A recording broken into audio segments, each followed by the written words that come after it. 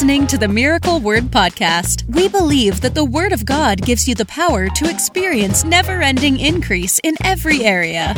If you're ready for revelation that will take you to the next level, you're in the right place. Here's your host, evangelist, author, and founder of Miracle Word University, Ted Shuttlesworth Jr. What is up, Podcast Nation, Podcast Family? What's up, guys? I'm glad to be back with you again today. It's Monday, it's podcast day, and so you know I'm excited. Got something great for you today from the Word of God that's going to help you, and we're going to get into that in just a minute, as you saw from the title, which I'm not quite sure how I'm titling this yet, but the basis is 7 unscriptural confessions, or things that you say that are canceling your blessings. And this is massive problem for many people. They're not seeing the blessings God's prepared for their life. And the biggest enemy of their life is their own mouth, what they're saying, what they're confessing over their life. So we're going to get into that in just a second. I want to take a minute to say to you guys that I really appreciate you listening to the podcast every single week. I can tell just by looking at the statistics and the analytics that the podcast audience just continues to grow and grow and grow. It's blowing my mind. And so I want to say thank you. And for those of you that are listening, I want to encourage you to take a minute at the top of the podcast episode and share this with somebody. Post it on your story, Facebook, wherever you are, whatever outlet that you use. Share this with somebody today, because it's going to be, I believe, a source of fuel spiritually to get people back on track. The Bible says that truth will set you free. That's John 8:32. That's why I take the time to do these podcasts every single week, is because I believe strongly in the truth of God's word. I believe strongly that God's word has the performance power to set you free in every area of life. That's why we put it in the intro. I believe that with all my heart, that God's word is the most powerful force in the universe. And so I want to encourage you to share it with somebody today. I know it's going to be a blessing to you and to them. And I can't wait to hear the testimonies. Listen, if you guys have questions, and we've been getting some, if you'd like to hear anything specific on the podcast, send me your questions, topics that you'd like me to cover. I actually have a list of them that they're like a queue that we're going over, and I'm preparing some that people have already written in asking about. So if you have anything like that, you can send it to me either on direct message on Instagram. My username is Ted Shuttlesworth. You could also email it directly to me, ted@miracleword.com. And I would love to hear from you guys and love to hear and receive your questions. You're never a bother to me. I love interacting with you, and I really appreciate it. I love you guys so much. All right, let's jump in today. 7 unscriptural confessions that are canceling your blessings. I almost titled it 7 stupid things that Christians need to stop saying. 7 stupid things Christians need to stop saying, because really, anything that does not align itself with God's word is foolish. If it's not from God's wisdom, then it's foolish. I love how God spoke through the prophet Isaiah in Isaiah chapter 55, and he said specifically this. He said, "As the heavens are higher than the earth, so are my ways and my thoughts higher than your ways and your thoughts." And he made the point that my ways are not your ways. My thoughts are not your thoughts. God's wisdom is beyond anything else that we could ever attain. And so his word is his wisdom. And so when we take the word into our lives, we have to align our lives and our confession, what we say, with the mighty word of God. You've heard me teach on prayer before and talk about the importance of aligning your prayers with the word of God, because God honors only his word. In fact, the prophet Jeremiah wrote that God is watching over his word to perform it. So you have to understand that the word should be the basis for everything that we say or do.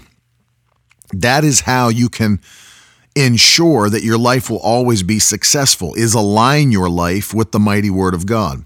So I'm going to give you 7 things today that are not scriptural, but somehow they've become common phrases that people say, almost like religious phrases or colloquialisms, if you will, that church people, you'll often hear people say stuff like this. In fact, I was at a phenomenal Christmas production last night, and I heard this said by the pastor when he got up at the end to give the altar call and was asking people to come forward to receive Jesus as their Savior. But I hear it all the time, and I know you've heard it. Number one, the first thing people need to stop saying is, I'm a sinner saved by grace. I'm just a sinner. You know, the pastor got up last night, and after, this was not at my home church, obviously, but we went to see a big Christmas production at another church, and the pastor got up at the end as he's calling people forward, and he just said, you need to realize, we're all sinners. We're all, every one of us here, we're all sinners. I was like, speak for yourself. I'm not a sinner. I don't call myself a sinner because that's not what I am. I used to be a sinner. I was born a sinner. Until I received Christ, I was a sinner, but I'm not a sinner now. So don't group me in with whoever else is here that doesn't have a Savior. I am not a sinner. And the problem here, and this is huge, by the way. That's why I'm starting with this one. This is massive. It's a massive problem that'll cancel your blessings. Is that if you've got this mindset that you're a sinner, there's a few problems with it. Number one, it contradicts what the Bible says about you. Number two, it keeps you in a mindset where you expect sin to be in your life. That's a huge problem. If you have cultivated a mindset where you expect sin to remain in your life or sin to be found in your life, and if you fail or fall into a sin, you say, well, I'm a sinner. We're all sinners, and we sin. No, that's not what the New Testament teaches at all. At all. In fact, Paul, who was the apostle who wrote close to 2/3 of the New Testament, wrote to all the churches in his letters and encouraged them to live free from sin. So number one, it's possible to live free from sin. It's possible. There's people that actually believe it's not possible for anybody until we get to heaven to fully live free from sin. It's possible to live holy, set apart, righteous lifestyles. In fact, God spoke in the New Testament through the Apostle Peter and said, "Be ye holy as I am holy." Now that's massive. Can you imagine God telling you to be holy just like he's holy? Well, he wouldn't tell you to do it if it was impossible. That would be unjust of God to give you a command to do something that's not possible to do. When he commands you to do something, he also empowers you to do it. And he said, "Be holy as I am holy." Think about this. This will blow your mind. Jesus said before he even died and shed his blood and created the ability for salvation to be received by men, he healed a man who was on a stretcher. And when the man got up and took his stretcher, he said, "Go and sin no more, lest a worse thing should come upon your life." So he's warning him here. But understand, Jesus told this man who was not even saved, who was not even filled with the Holy Spirit, he told him, "Now leave this place and go and don't sin anymore." You say, well, that's impossible. The man wasn't even, how could he go and live with? The moment Jesus commanded him to do it, he empowered him to do it. The commands of God are the empowerments of God. The commands of God are the empowerments of God. If you're taking notes, you need to write that down. The commands of God are the empowerments of God. If God commands you to do something, he empowers you to do it. So don't ever refer to yourself as a sinner saved by grace. You're not a sinner saved by grace. You are a new creature in Christ Jesus. You're a new creature. It's like you go to Alcoholics Anonymous and they've got this mindset where they keep you an alcoholic for the rest of your life. It's like, well, I'm a recovering alcoholic. I'm a recovering alcoholic. I'm a recovering alcoholic. For 30 years, you're going to say that. It's part of the program. I'm a recovering alcoholic. How long are you going to be recovering? Get free, be free, and stay free. You're not a recovering sinner. I'm a recovery, I'm just a sinner, say, but I'm just a sinner. I'm just a sinner. We're all sinners. I'm a sinner with filthy hands. No, I'm not. I'm not a sinner. You're not a sinner. If you've received Christ into your life, if you have confessed with your mouth that Jesus is Lord and believed in your heart that God raised him from the dead, Paul said to the Roman church, you will be saved. You're changed. The moment that happens, you're changed. You're a new creation. Old things have passed away. This is 2 Corinthians chapter 5, if you're not familiar with it. 2 Corinthians chapter 5, the Bible says, if any man be in Christ, he is a new creature. Old things have passed away or died. And behold, I like that he put that. It means take a look. All things have become new. And so you're not some sinner. So meaning, first of all, don't contradict what God says about you, because whatever he says about you, he empowers you to be. As I said a moment ago, if he empowered you by calling you a new creation, a new creature, then don't relegate yourself to a life of sin by calling yourself a sinner. God doesn't call you a sinner. In fact, you say, well, I used to be, and those things, I still have those memories of all the things I used to do and be. God doesn't have those memories. In fact, the Bible tells us that he will remember our sins no more, that he will remove them from us as far as the east is from the west. And the Bible says that he has cast our sins into a sea of forgetfulness, meaning God remembers your wrongdoing, your sin, your trespasses no more. Once he forgave you, he forgot them. And so if God has forgotten them, you shouldn't remember them. That's what the devil does. The Bible calls him the accuser of the brethren. The brothers and sisters that are in Christ, the devil keeps coming back and trying to remind you of what you used to be, to drag you back into guilt and shame over your past mistakes so that you can't live in freedom in the body of Christ. And it's a ploy. It's an attack of the devil to get your mind in the wrong place. Because see, the Bible teaches us that our minds are the breeding ground for our freedom. How is that the case? Well, our minds have to be renewed. If our minds are not renewed, then what ends up happening is, as I said at the beginning of the episode, your life does not align with the Word of God. Because see, understand, everything you say is formulated in your mind. Everything you say, you first think. So if your mindset is wrong, then the things you're saying about yourself will also be wrong. That's why it's important to renew your mind with the washing of water by the Word. That's found in the book of Ephesians.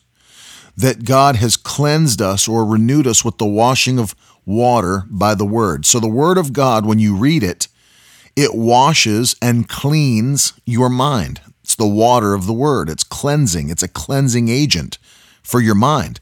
That's how you renew your mind, by reading the Word of God. So what happens is, if people don't renew their mind by the Word of God, then they will continue to say things about themselves and about their lives that are false. They're not true.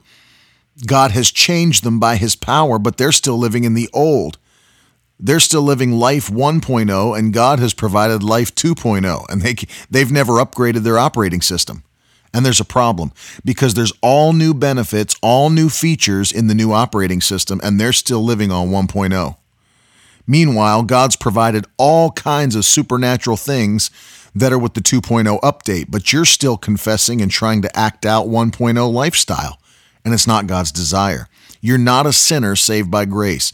Stop relegating yourself to a place of, that's absent of redemptive qualities. And the second thing I said about that was that you expect yourself to have sin present in your life when you think like that. Well, I'm just a sinner. We're all sinners, and you know how that goes. We all fall. We keep falling. We keep falling. The important thing is we get back up again. That's not what the Bible teaches. God said, be holy as I am holy. You understand that you can be righteous. You can live righteously. You can be free from sin. In fact, Paul said in 1 Corinthians chapter 9 and verse 27 that on a daily basis, he put his body under, or he took authority over his body. He made it obey Christ, so that after having spent his life preaching, he would not himself become a castaway, a reprobate, or disqualified. That's what he's saying there in 1 Corinthians 9:27, so that after having preached to others, I myself may not become a castaway. The word in the Greek there is a reprobate. So Paul was actually saying that he could be a minister for God and preach to others, but if he didn't control his own life, he could be disqualified at the end of his life and not receive his eternal reward of heaven. So by having this mindset that you're just some sinner saved by grace, it builds an expectation that sin will be in your life. And that's a massive mistake. Massive mistake. Because see, it puts a negative faith, or I should say faith for a wrong thing. Because once you build that expectation is what creates reality. You know, faith for God to do something creates God doing something in your life. It provokes him to move. But when you have faith in the wrong thing, what you expect will come to pass. What you expect will come to pass. It's funny in Mark chapter 11 that, and people don't think of it this way, but the Bible says, if you believe and do not doubt in your heart, you shall have whatsoever you say. Well, that means that whatever you're believing and saying without doubt will come to pass. It's not just talking about the positive things. If you believe negative things and confess negative things and don't doubt that it'll come to pass, it's coming to pass. And I'll deal with that more as we continue on in this episode today. But you understand that's why it's important to have proper belief systems that are based upon the Scripture. Because if you don't, you will experience the wrong outcomes in life because you have wrong belief systems. And as a result, you think and say the wrong things.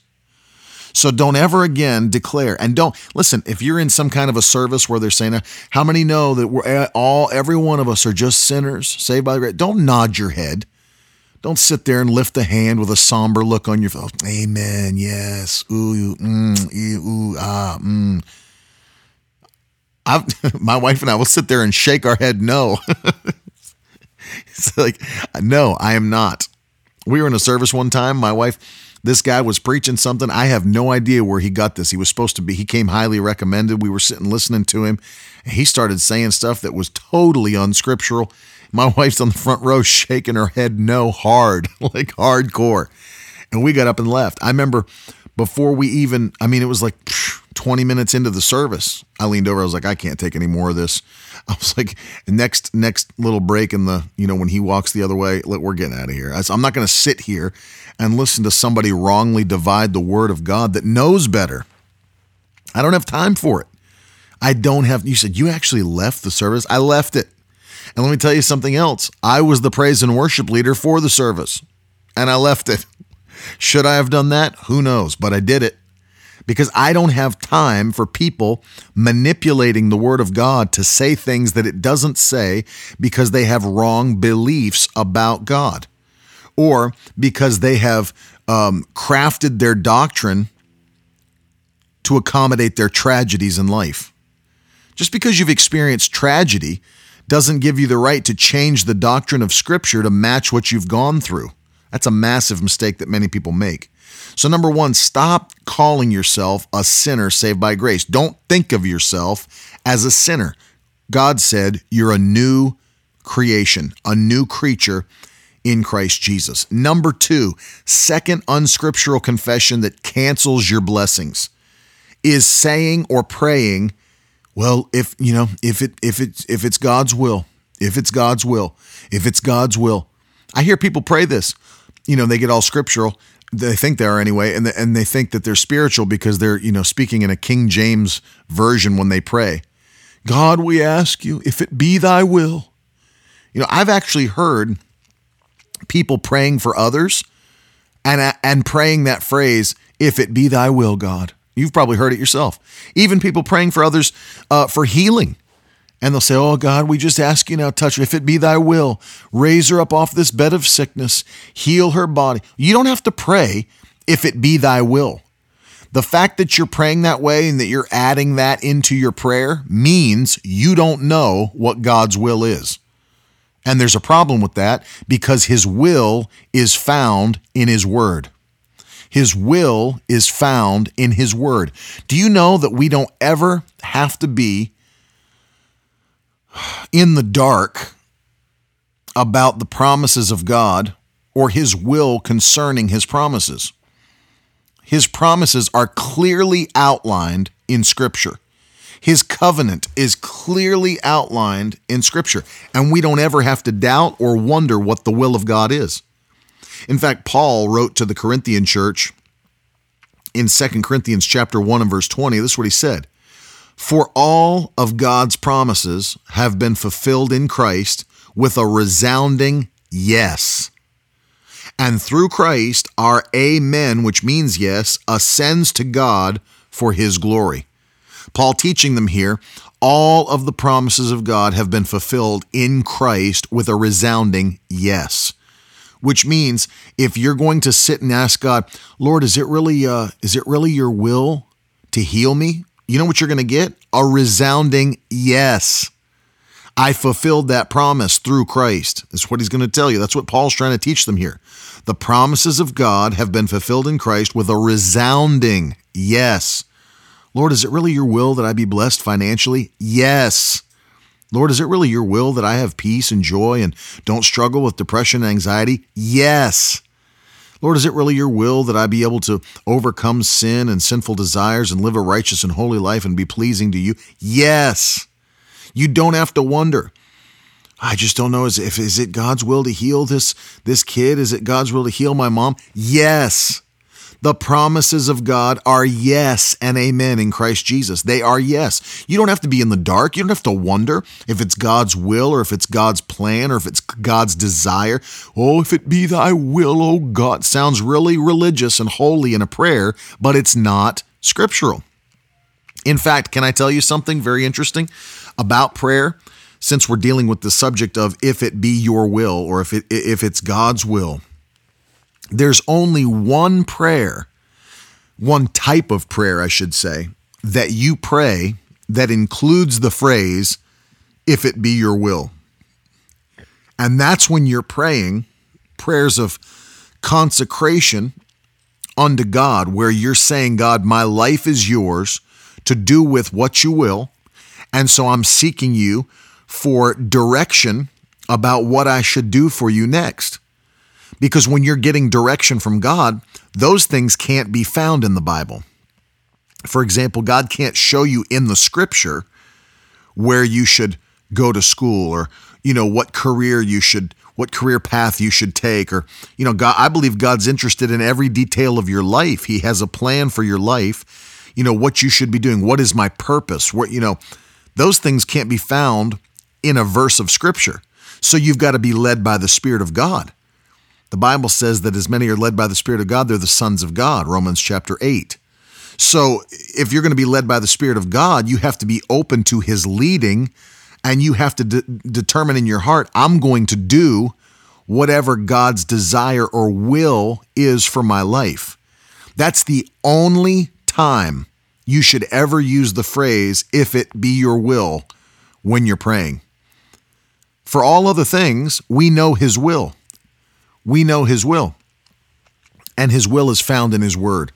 And so don't ever, if you're praying for financial blessing, if you're praying for healing, if you're praying for peace, if you're praying for deliverance, if you're praying for joy, whatever it is, broken relationships to be restored, don't pray "if it be your will." Instead, go into the Word of God and find scriptures that promise what it is you're believing for and make them into prayer points.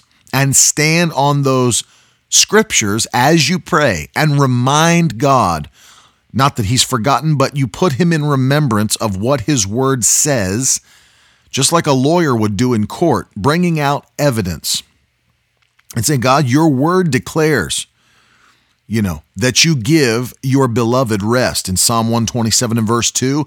and the enemy's been attacking my mind with anxiety, and it's been attacking my mind with the spirit of fear, and I can't sleep at night, and I have problems getting rest, and I'm battling insomnia and all these things, and I command it to go, and I stand on your word that declares you give your beloved rest. You don't have to say, Lord, if it be your will, allow me to sleep well tonight. No, find scriptures that declare that God has given you a promise, stand on them, and declare them over your life, and don't get bogged down into the trick of saying, Lord, if it be your will, oh God, if it be your will, hallelujah. Saying it with a cry voice doesn't make it any more spiritual. No, know the will of God, read the Bible, find the will of God for your life, and apply it to your life through prayer. But when you're discovering and determining your purpose, what God's called you to do, it's okay to ask him what his will is, or say, Lord, whatever your will is for me, reveal it. That's fine in that context, but only in that context. Only in that context. Number 3, this is a big one that I grew up experiencing, is people making statements about themselves, about their well-being, that are just tradition. They're just traditional. It's like something that becomes like a slang, a catchphrase, a colloquialism. I grew up in West Virginia, and you'd ask somebody sometimes, "Hey man, how you doing?" And you'd hear them say, "Hey man, well, I'm hanging in there. I'm hanging in there. I'm hanging in there. I'm hanging in there." And that used to tick me off, like to no end. You're hanging in there. You sit there and talk to Holy Ghost-filled Christians. "Hey, how you doing?" "Hanging in there, bud. Hey, man, I'm hanging in." Really? Is that how you're doing? You are saved by the blood of Jesus, filled with the eternal power of the Holy Ghost, and you're hanging in there. You're barely getting by, are you? Just kind of hanging on by the last shred of your... It's like, I don't know. And I understand many of these people saying these things are not saying them because, they have a true belief that, that they're barely making it. But, many of them do. Many of them, that's how they were raised to think. They were raised to think, don't expect anything great in life. Our family's never had anything great. None of our family ever went to college, never had good jobs. The man's against you. This is how people are raised to think. And as a result, they develop this verbiage around their life. Anybody asks them how, they don't ever want to sound like they're expecting too much. Well, we're getting by. I'm doing okay, could be doing better. You hear these, stupid things. That's not what the Bible says about you. The Bible says you're an overcomer. It says you're more than a conqueror. That's far better than hanging in there. It says that you have dominion. Wherever your foot shall tread, you have dominion. Wherever your foot shall tread, you have dominion. You have authority in this earth. Don't say something that's contradictory to the word of God. Don't say it. And here's why. The Bible teaches in Matthew chapter 12 and verse 27 that by your words you will be justified, and by your words you'll be condemned. It's mirrored in the Old Testament. Proverbs chapter 18 and verse 21, the Bible says, death and life are in the power of the tongue, and those who love it will eat its fruits. You will experience the results of what you say. If you want to confess over your life every day that you're hanging in there, that's your business. You'll never hear that come out of my mouth. You'll never hear it coming out of my mouth. I'm getting by. We're making it. Oh, you'll never hear me say something like that. Never. It's a demonic way of thinking about yourself. What are you talking about? Literally, David lived under a worse covenant than we have. And David was able to say, the Lord is my shepherd. I won't lack for anything. He'll make me lie down in green pastures. He'll lead me beside still waters. He'll restore my soul. He'll lead me in paths of righteousness for his name's sake. Yea, though I walk through the valley of the shadow of death, I'll fear no evil, for you are with me. Your rod and your staff, they comfort me. You prepare a table before me in the presence of my enemies. You anoint my head with oil. My cup overflows. Goodness and mercy are following me all the days of my life. I'll dwell in the house of the Lord forever. David lived under a way worse covenant than we have and had a much better confession than many people have. Say what the Bible says about your life. No. Let me just put a little caveat in here in case you get those super spiritual people listening to the podcast. If somebody's asking you how you're doing, they don't need a 15-minute doctrinal rundown of how you're doing, especially in the lobby on Sunday morning after the service when people are trying to get to lunch and they just see you in passing. Let me just give you an update, all you super spiritual people that don't ever use breath mints and your close talkers burning our nose hairs off for 15 minutes, giving us a doctrinal rundown with cliches about how you're doing. We don't need that. One phrase is sufficient. Just like, hey, brother, how you doing? Oh, brother, too blessed to be distressed. I'm under the spout where the glory comes out. We don't need to hear all that goofy, cliched verbiage. Just say you're blessed and move on. I'm trying to get home to my pot roast. Got that off my chest. I'm telling you, this podcast, it's one of the things it is an outlet for me to rant about things that I'm sick of. And so thank you for being here to hear it. They don't need to hear an entire doctrinal rundown. I mean, can you imagine how ridiculous? Hey, brother, how you doing? Well, I'll tell you, the Bible says I'm more than a conqueror through him that loved me. I am the head. I'm not the tail. I'm blessed coming in and I'm blessed going out. The blessings of God extend to 1,000 generations, brother. And it's like, just tell me you're doing good and let's move on with it. I get it. You have faith. You believe the word. So do I. But what I'm talking about is these people who, without thinking, speak negative words over their lives because they say what they've always heard. They say what they've always said instead of crafting your confessions and forming them around the Word of God. Say what the Bible says over you. You're not hanging in there. You're not barely getting by. You're not just making it. You're an overcomer. In fact, you should say these things at your house. Can I lead you in a confession? This is something that I lead my daughters in every single night before bed. Every single night. Every single night. I'm teaching them confession at 5 years old, 8 years old, because it will determine the course of your life. I'm getting them to say the right things over themselves now, so that when they get older, that'll be automatic. It'll be in cruise control, autopilot. And so I take them into Revelation chapter 5 and verse 12, where the Bible says that worthy is the Lamb who was slain to receive power and wealth and wisdom and might and honor and glory and blessing. Worthy is the Lamb who was slain to receive power and wealth and wisdom and might and honor and glory and blessing. Jesus didn't die to receive those things for himself. He died to receive them, to give them to us. So I have my daughters confess with me every night. Repeat after me. I am powerful. I am wealthy. I am wise. I am mighty. I have honor. I have glory. I have blessing. And then their mother add one, and I'm healthy. So now we say those 8 things every night. Say it with me, girls. I am powerful. I am wealthy. I am wise. I am mighty. I have honor. I have glory. I have blessing, and I'm healthy. Every single night, we declare it. My daughters don't have a choice but to be powerful. They don't have a choice but to be wealthy. They don't have a choice but to be wise. They don't have a choice but to be mighty, to have honor, glory, blessing, and health. We're declaring it by faith over our lives, and our words will justify us, and we will have life coming out of our mouth, which will create the environment that we live in because we're aligning our words with the mighty Word of God. So number 3, change how you talk about yourself. Don't say things about yourself that the Bible does not say. Number 4, you hear people say this. People need to stop saying it.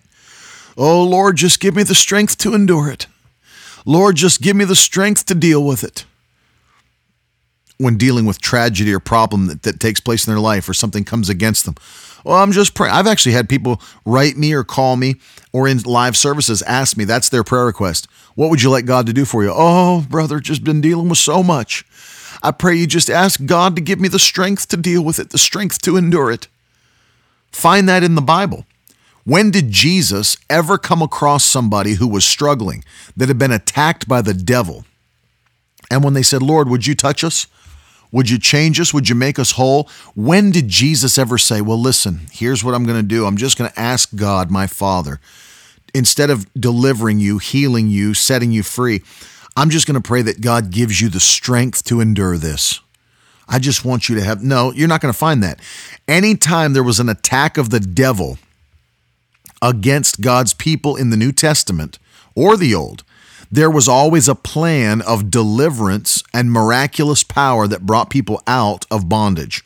And never did Jesus say, well, you need to recognize that I'm here to be with you. I'm here to hold you through this problem.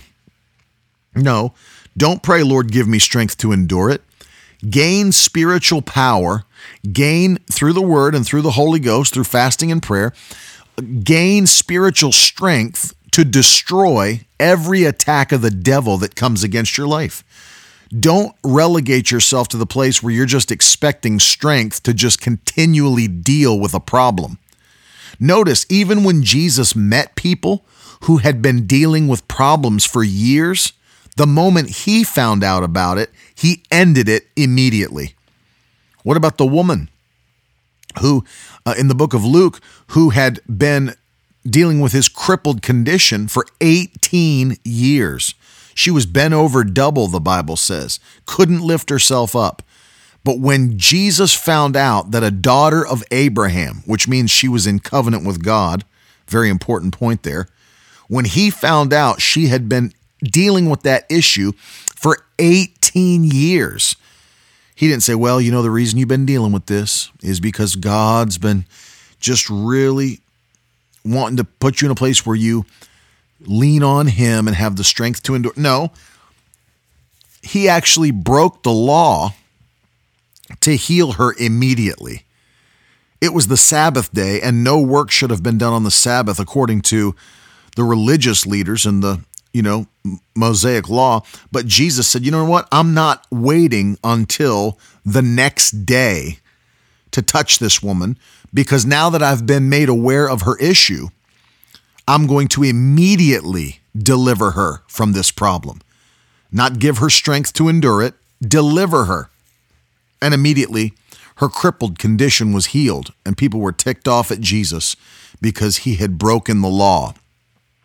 And they're all hypocrites. He called them hypocrites. Which one of you, if you've got an issue with one of your animals or he falls into a pit or whatever, you don't go drag him out on the Sabbath day? Of course you do. How much more should this daughter of Abraham receive her miracle? That's what Jesus is teaching them. You're hypocrites. You'll do it for your animals. And here's a woman that needs healing immediately. You'd make her wait another day? No. And Jesus did that. Woman with the issue of blood. For years, Mark chapter 5. She had spent all that she had on doctors and nurses and medical care, didn't get any better, got worse. The moment she came into contact with Jesus and touched the hem of his garment, he didn't turn around and say, hey, quit trying to get a miracle from me. Quit trying to get a touch from me. I'm just trying to give you strength to endure this. No, she was immediately made whole. Jesus always treated the attack of the devil as what it was, an enemy, and destroyed it. Even when there was a demonic wind that arose and this storm tried to kill he and his disciples and take them down, he woke up and rebuked the wind and the waves. He didn't sit there and hug his disciples, say, listen, I'm here for you guys. We're going through the storms of life, but I'm here for you. Just everybody cuddle up to me right now. Let's cuddle. Let's cuddle and sing a hymn. No, he rebuked it and then rebuked his disciples for not rebuking it and waking him up. I empowered you guys. Why aren't you rebuking it? You don't need me to do it. You've got the power to do it yourself. So don't ever make this fourth unscriptural confession, Lord, give me the strength to endure it. Redemption freed you from these attacks of the enemy. Gain spiritual strength and destroy every attack of the enemy that comes against your life. Number 5 is very similar to number 4, but I see it in a different light. And I trust me, I deal with this. I deal with people saying this. An attack of the devil comes against somebody, and here's their confession. Well, brother, the Lord's testing me with this. The Lord's using this in my life to make me a stronger believer. He's testing me. I know I'm just going through a time of testing from the Lord, brother. They'll say this about sickness. They'll say this about depression, anxiety. They'll say it about financial difficulty. They'll say it about, I've had people say this to me about every single subject you can imagine. Kids not serving the Lord, wife leaving them, husband leaving. Well, brother, the Lord's just testing me with this right now. He's testing me. No, that's ridiculous. Let me read you what the Bible says in the book of James. James chapter 1, verses 12 through 17. Listen, blessed is the man who remains steadfast under trial or tribulation. For when he has stood the test, he will receive the crown of life, which God has promised to those who love him. Verse 13, let no one say when he's tempted, I'm being tempted of God. For God cannot be tempted with evil, and he himself tempts no one. Get that in your spirit. If you're going through a trial, if you're going through a tribulation, don't ever say I'm being tempted by God. For God can't be tempted with evil, and he himself tempts no one. Verse 14, but each person is tempted when he is lured and enticed by his own desire. Then desire, when it's conceived, gives birth to sin. And sin, when it's fully grown, brings forth death. Verse 16, don't be deceived, my beloved brothers. Listen to this. For every good gift, verse 17, and every perfect gift is from above, coming down from the Father of lights, with whom there is no variation or shadow due to change. God doesn't change. Every good gift comes from him. Every perfect gift comes from him. Cancer is not a good gift. Compare this to Matthew chapter 7, where Jesus is teaching about the character of the Father, who is a loving Father who gives good gifts to his children, that if they ask for bread, he's not going to give them a stone, and if they ask for fish, he's not going to give them a serpent. God doesn't give evil things. He's a loving Father. So if you're going through an issue, if you're going through a problem, if you're going through a trial or a tribulation, it's not the Lord doing it. And so don't say, well, God's just testing me. God's just putting me through a test, brother. No, he's not. God doesn't test any man with evil. He doesn't use evil things. And let me tell you something. Let me just make a point, because I've been getting a lot of questions about this. Sickness is evil. It is always evil.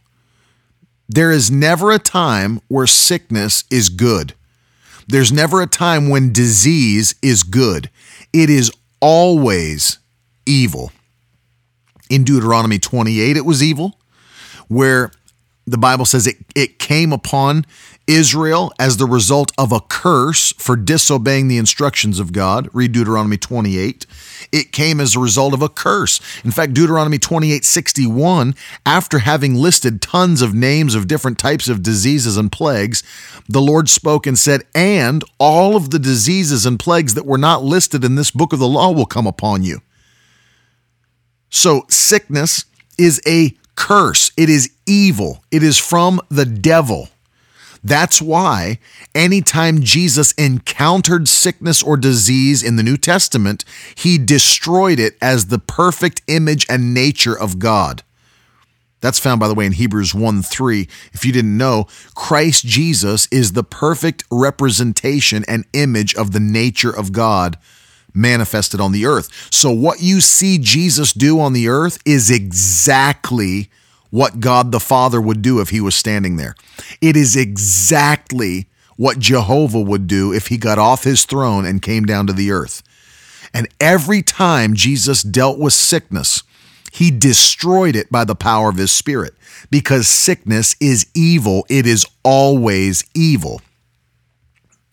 When Jesus died, I've covered this on the podcast before, he did not have to do this so that you'd be saved from sin, but he took an extra step on the way to the cross and took 39 stripes upon his back, specifically to set you free from sickness and disease.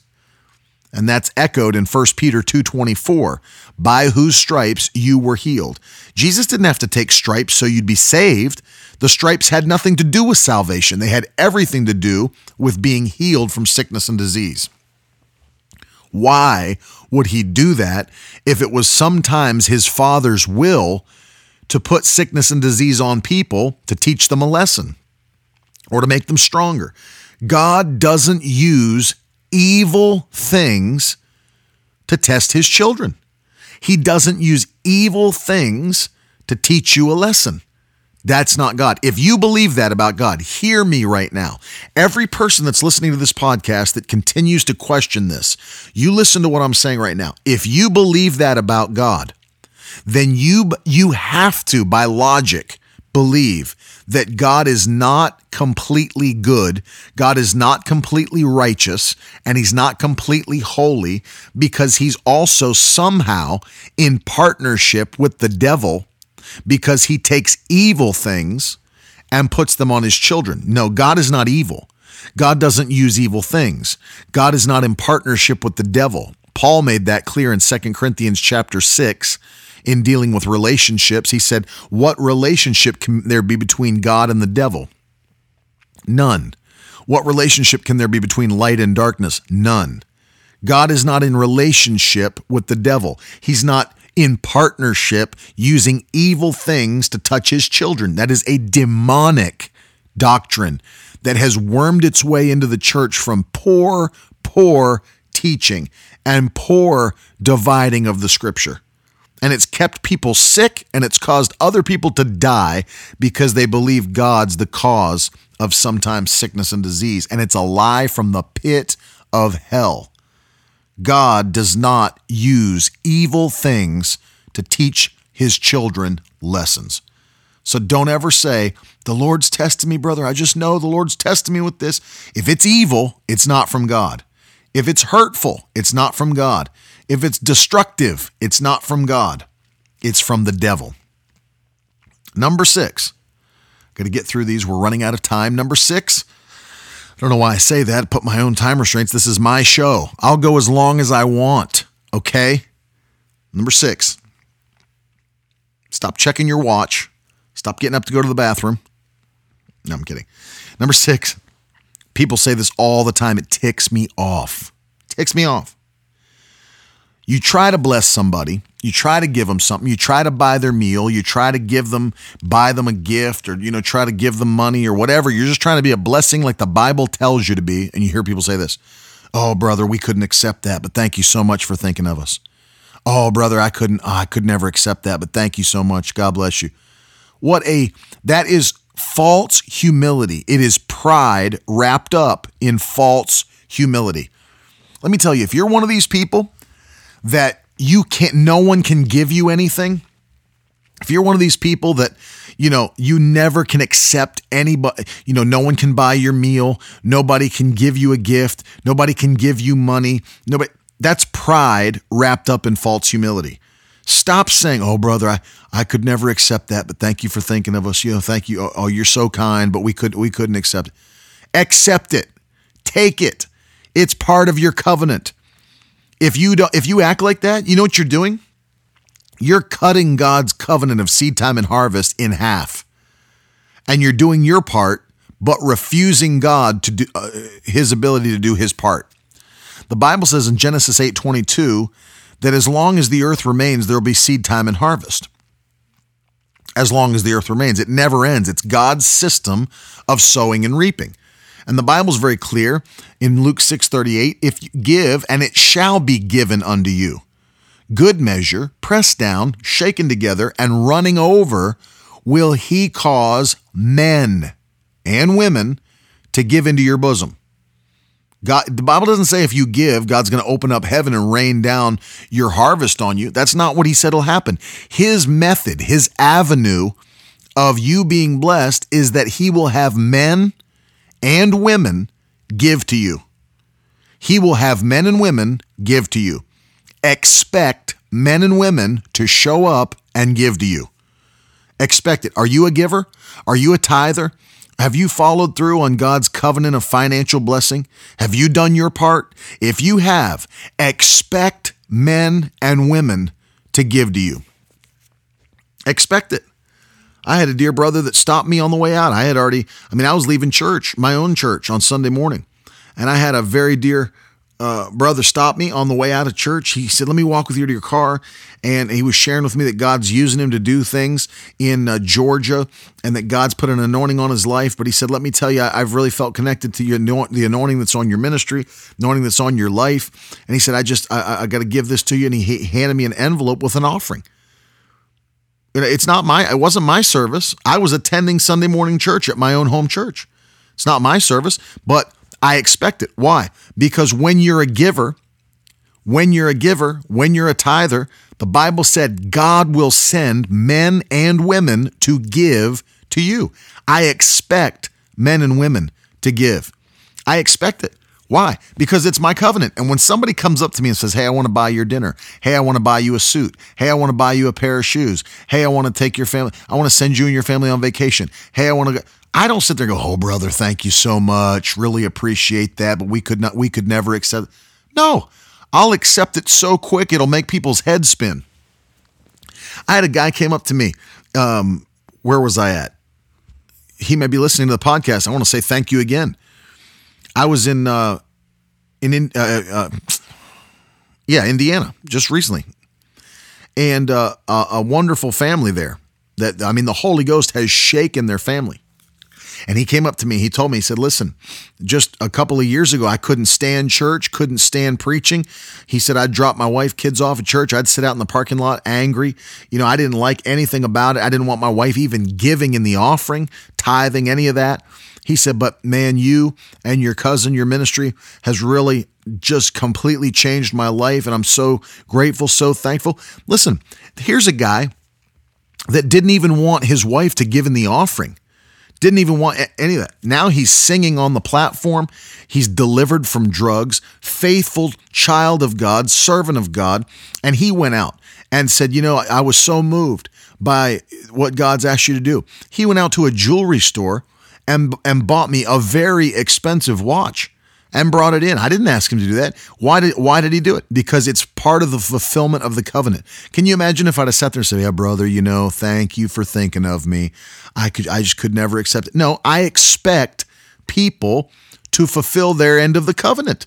I'm not telling people to do it. I'm not manipulating people into doing it. They will just do it because it's the promise of God's word through the covenant. If I'm a giver, if I'm a tither, people will show up and bless me. People will show up and give into my life. They will give. My children are in line for many blessings because I've blessed many people's children. And the Bible says that however you give and whatever measure that you give, it'll be measured back to you. You understand that whatsoever a man sows, that shall he also reap. Galatians 6:7. You understand that my children are in line for blessing because I've blessed many people's children. I'm a giver, which means I'm in line for people to come and give into my bosom. Stop saying, oh, brother, I couldn't accept that. Thank you for thinking of me. Don't say that anymore. That is cutting God's covenant in half and you canceling out what he wants to do to bring you increase. Don't allow pride to destroy your ability to receive from God. Do you know what the Bible says? Bible says God opposes the proud, but gives more grace or favor to the humble. That leads us into number 7. Stop saying favor ain't fair. I can't stand, well, brother, favor ain't fair. It is fair. Favor's fair for the person that has favor because, people act like favor's this like massive mystery. Like it's some kind of like supernatural mystery. Brother, favors. I can just see the cloud of favor coming. It's not mystical. It's not, it's not unknown how favor comes. The Bible teaches us how favor comes. I can give you 2 major ways to attract favor. I did a whole podcast episode on this, but number 1, the Bible says that God resists the proud, but gives more favor or grace to the humble. So humility, making sure that your life is filled with humility, will ensure that favor comes into your life. And then number 2, the Bible says that grace or favor and peace be unto you through your knowledge of God and the knowledge of the Word. Peter wrote that. So your knowledge of the Word provokes the favor of God. Your humility and your knowledge of the Word. So you understand favor's not a mystery. Stop saying favor ain't fair. It's fair to those who have entered into the covenant with God and His Word. God teaches us how to be in His favor. If you're in His favor, it's not by an accident. It's like, man, I don't know what happened. I accidentally fell into God's favor, and I hope I don't ever fall out. I just don't know how I got here. No, anybody that's been favored by God knows how they got there, because God's looking for specific actions of obedience that provoke His favor.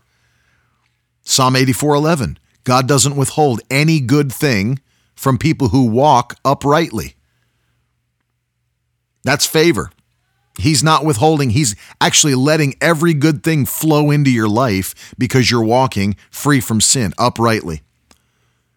Job 36:11, God said, if they'll only obey and serve me, they'll spend their days in prosperity and their years in pleasures. So there you go. You want prosperity and pleasure? That's the favor of God. Obey the Word and serve Him. It's a covenant. There's 2 parts. Don't say favor's not fair. It's fair to those that obey. You know why? God made it fair. He said, if you do this, I'll do this. That's fair. If you do this, I'll do this. If you don't do this, I won't do this. God's never going to make it unfair and say, well, like you did here's what unfair would be.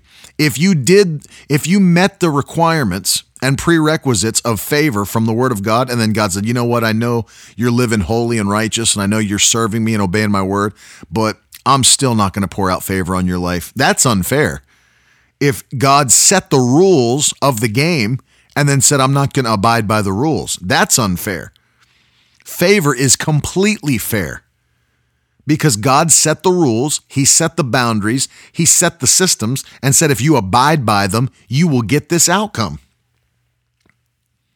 The Bible says in Hebrews chapter 11 and verse 6, without faith, it's impossible to please God. For they that come to God must believe that He exists and that He's a rewarder of those that diligently seek Him. So guess what? You're a diligent seeker of God. He's a rewarder of you. That's the rules. Are you a diligent seeker of God? If you are, He's a rewarder of you. Favor's not a mystery. It's not unfair. Favor's fair.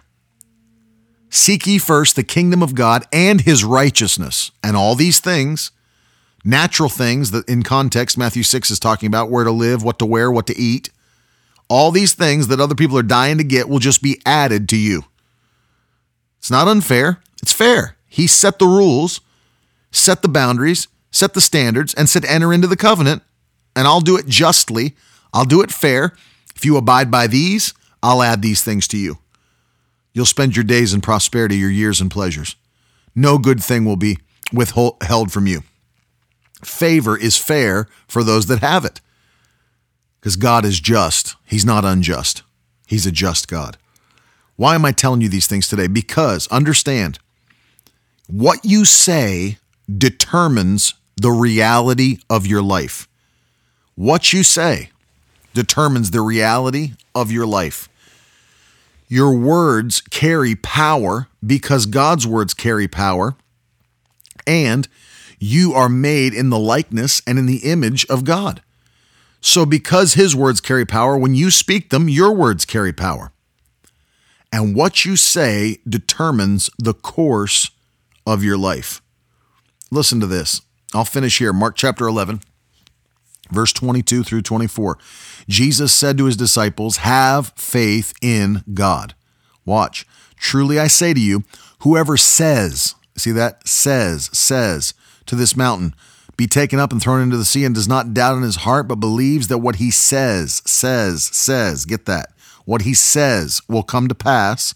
It will be done for him. One translation says, he shall have whatsoever he says. Get that? Verse 24, therefore I say, Jesus says now, whatever you ask in prayer, believe that you've received it and it will be yours. What you say determines what you have. What you say determines what you have. Charles Capps used to say it this way: there's a miracle in your mouth. What you say determines what you have.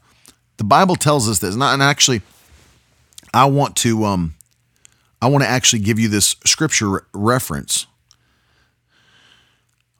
so that you can write it down and have it